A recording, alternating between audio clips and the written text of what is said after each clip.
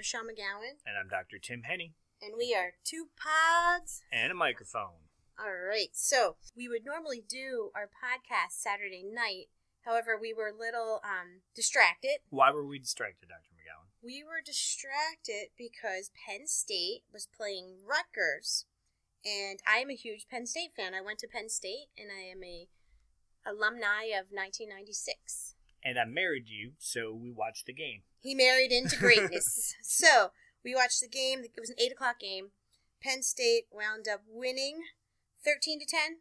It was a nail-biter the whole game. And I believe it was karma and God's way of saying, Michelle, don't make fun of teams that are entering the Big Ten. You know not what you speak of. Rutgers put on a good show. Defenses last night were awesome. Penn State and Rutgers both looked really great. Yeah, it was a good game. And I have to tell the audience out there that it was amazing. Every time I said, we need an interception for a touchdown. We got the interception. We didn't get that touchdown each time, but every time I said it, it was high-fiving me. It was pretty amazing, actually. Again, Nostradamus. We need an interception. Bang, there it was. Like, wow. We need $1 million. You didn't say that. I am the Nostradamus of football. Anyway, so, awesome. Shout out to Penn State. Woohoo! And I love Coach Franklin. I think he's great. So. I love his hairdo. Me too. I think he's awesome. And Hackenberg is cute. You're married. Settle down, lady. All right. So, I figure we talk about our players from our fantasy football. Tim and I both have fantasy football teams, and we're in a league. It's a 12-man league.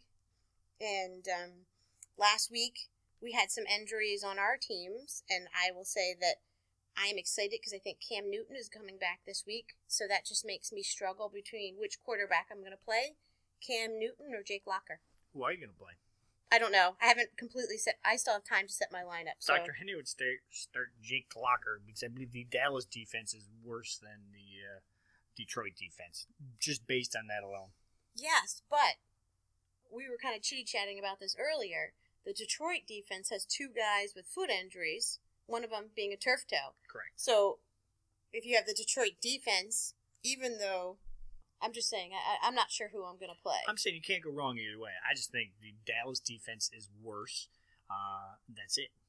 And then we talked about Andre Ellington last week, and it looks like he is going to play. And just like we said on our podcast on Thursday, that he was just going to be in a cam walker full time, and they're probably going to tape him up, and he's probably going to do great. Yeah, he did pretty good last week. Not phenomenal. He definitely didn't look his 100% self. He looked pretty good. I'm actually playing, and the gentleman I'm playing fantasy football has him on the board as of now.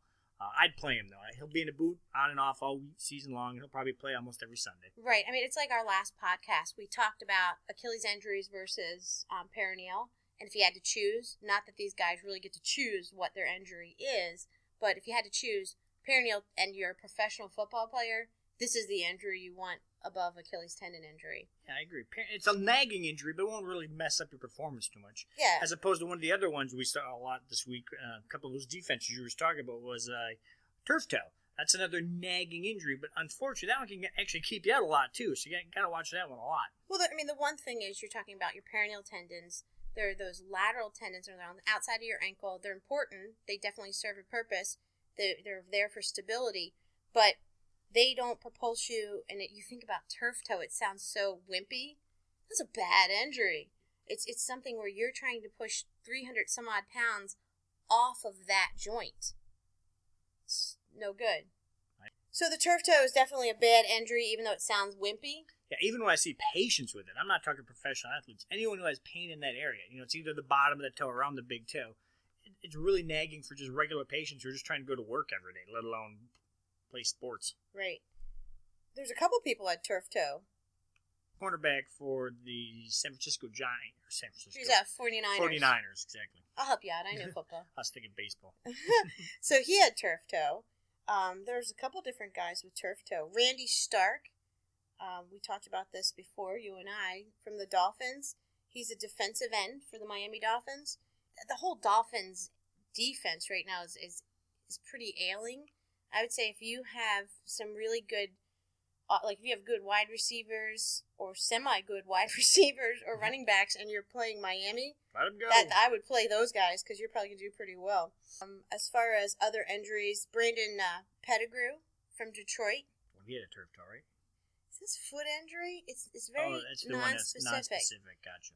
We talked about that too. In one of our earlier podcasts, I got so aggravated because here I want to be able to help people say, oh, well, this type of injury, they're definitely going to be ailing.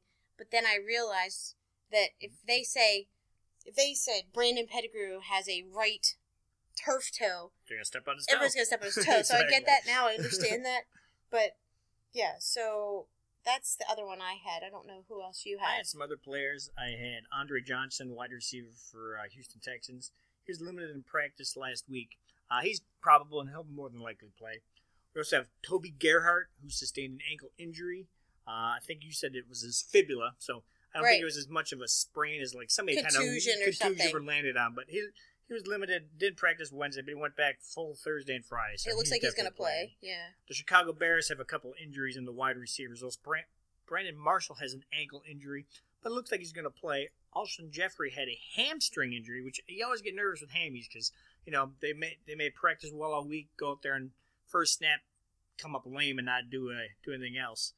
So that's both the main wide receivers for the Chicago Bears. So keep an eye on that. If Jeffrey doesn't play, I think my tight end is going to be looking pretty good, Mr. Bennett there. Did you talk about your wide receiver, A.J. Green, yet or not? Oh, no. So A.J. Green, it looks like, last week he played great, right? He did fine. Correct. But they said that he kind of was limping after the game, and he didn't practice on Wednesday. Yeah, on Wednesday he showed up on the list. He took Thursday off, but I think after that he did a normal practice on Friday. He's listed as probable. Yeah, it says probable to play, which really, I have half of my players are all probable to play. I feel like it would be a bad move just to drop everybody and pick up just definitely not probable people. But anyway, so it says foot. If he practiced Friday, I think that's a good sign. I'm probably going to play him. And some players we talked about last week, Michael Crabtree and Riley Cooper, they were both on the injury report last week. They're completely off now, so it looks like they're all back to normal. So if you have either one of those, let them go, because they're number one wide receivers on both their respective teams. I don't have either one of those people. Yeah, but our daughter does. Yeah. I don't want to be beat by a 10-year-old. That's why I keep giving her bad advice. I'd rather be beat by a 10-year-old than my wife. So, we thought each podcast, when we hear about different types of injuries, the one that's a little bit more prevalent, like last week or on Thursday, we talked a lot about Achilles tendon, non-insertion. I actually have on our blog at centeranklefootcare.com, kind of just went over the differences, just kind of down and dirty, quick and dirty, insertional Achilles tendonitis, non-insertional Achilles tendonitis, and then Achilles tendon tears and ruptures, which each one of them has their own kind of treatment protocol and really probability of getting back to playing for this type of player. So I threw that together just so that you have an idea of what you're looking at when you see a player with an Achilles tendon rupture versus tendonitis. But then again, you never really know. Yeah, they're not going to tell you. But this week, because of the amount of turf toe we saw, we figured we'd give just a little bit of information about turf toe. So definitely check out our blog today. We'll have something posted about turf toe with some pictures and some information. But turf toe really is just a sprain of the great toe joint. Yeah, typically most I explain is if your toe kind of pops up a little too far because you land wrong, you spin or twist, and you may hurt some of the ligaments on the bottom of your toe. Yeah, in medical terms, we say excessive dorsiflexion of the toe, where the proximal phalanx, but basically the big toe gets forced up, and it's either jammed or the repetitive motion of the toe being forced up and sprinting or pushing your 300-pound body off of that little tiny joint is what will cause that. So it's either an initial injury or repetitive micro trauma over time. Yeah, and it's called turf toe. Just because your team plays on grass doesn't mean you're safe. They named it turf toe because that's when they came out with the bad artificial turf back in the good old days. They saw a higher prevalence of it, but you'll still see it all kind of grass, the new turf, anything nowadays. So it's an old term, but it's pretty much to any toe injury that you have, your big toes now. Yeah, they probably just used to call it a toe sprain until AstroTurf came out. Yeah, and then they started everybody calling had it. It's turf toe. So turf toe, basically, yeah, because it's just easier for the cleats to stick on that AstroTurf. Correct. But I'm sure AstroTurf has probably gotten so much better from it has. when I was in high school and played. A lot of people like the turf now better than the grass because it's softer. It's got little beads and stuff like that. It's more predictable than going to Chicago and running around in the mud. Yeah. So that's a field that's typically horrible. But basically, if it's left untreated, it just gets progressively worse. So you may have those guys out there who are making millions of dollars, who they don't want to tell anybody it's hurt. Eventually, that's the guy that's going to gimp off the field someday. Or you see these guys go down and limp off the field. Hopefully, they get treatment, but still, it's a crapshoot with that injury. It is. It's tough. How we usually diagnose it, we get X-rays, but that's not really going to show us. If it's turf toe, we're really not going to see anything.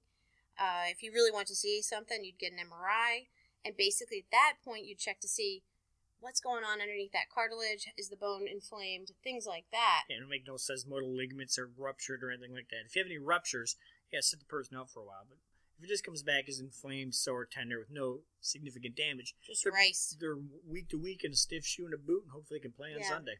Rest, ice, compression, elevation. Put them in a boot and go from there. You didn't mean fried rice? No, and I didn't mean another kind of rice that's been in the news either lately. But speaking of news, who else is in the news this week? Oh, Adrian Peterson, right? Yeah, I am a Minnesota Viking fan, so... whose jersey do you have who you wear every Sunday? Sunday? I had Adrian Peterson. His will be hiding in my closet from now on. But Cordell Patterson jersey, I'll be ordering you on Amazon.com tonight. Well, anyway, that's really... I don't know enough of that to speak of it, so... But that's a shame. I guess he's inactive right now. He's inactive this week, and we'll see what happens. I'm sure he'll be sitting out a few games one way or another. And then all those drug guys, right? Those, Yeah, they're looking like they're changing some of the laws. Apparently, since you can legally smoke marijuana, they're undoing all those things, and who knows what's going to happen now. Well, if that one guy's lucky, you'll be able to drink and drive, too, because then he can play. Yeah, Josh Gordon, they look like they're going to go from missing the whole season down to 10 games based on his last marijuana use, but he got another DWI since then that we haven't dealt with. So if that goes to court before the 10 games is up, he'll probably be sitting out the rest of his career. Yeah, I was just going to say it's a shame, but that's not how I feel, no, I guess. These are decisions they're made, not placed upon people.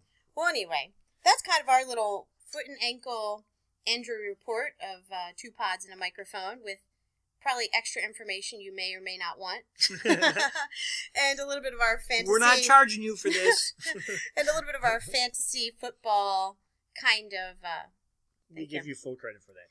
Well, anyway, so check out our blog, centroanklefootcare.com. We'll have information there about some of these injuries and about turf toe. And you also have to check out our 3-year-old daughter's predictions for the football games today.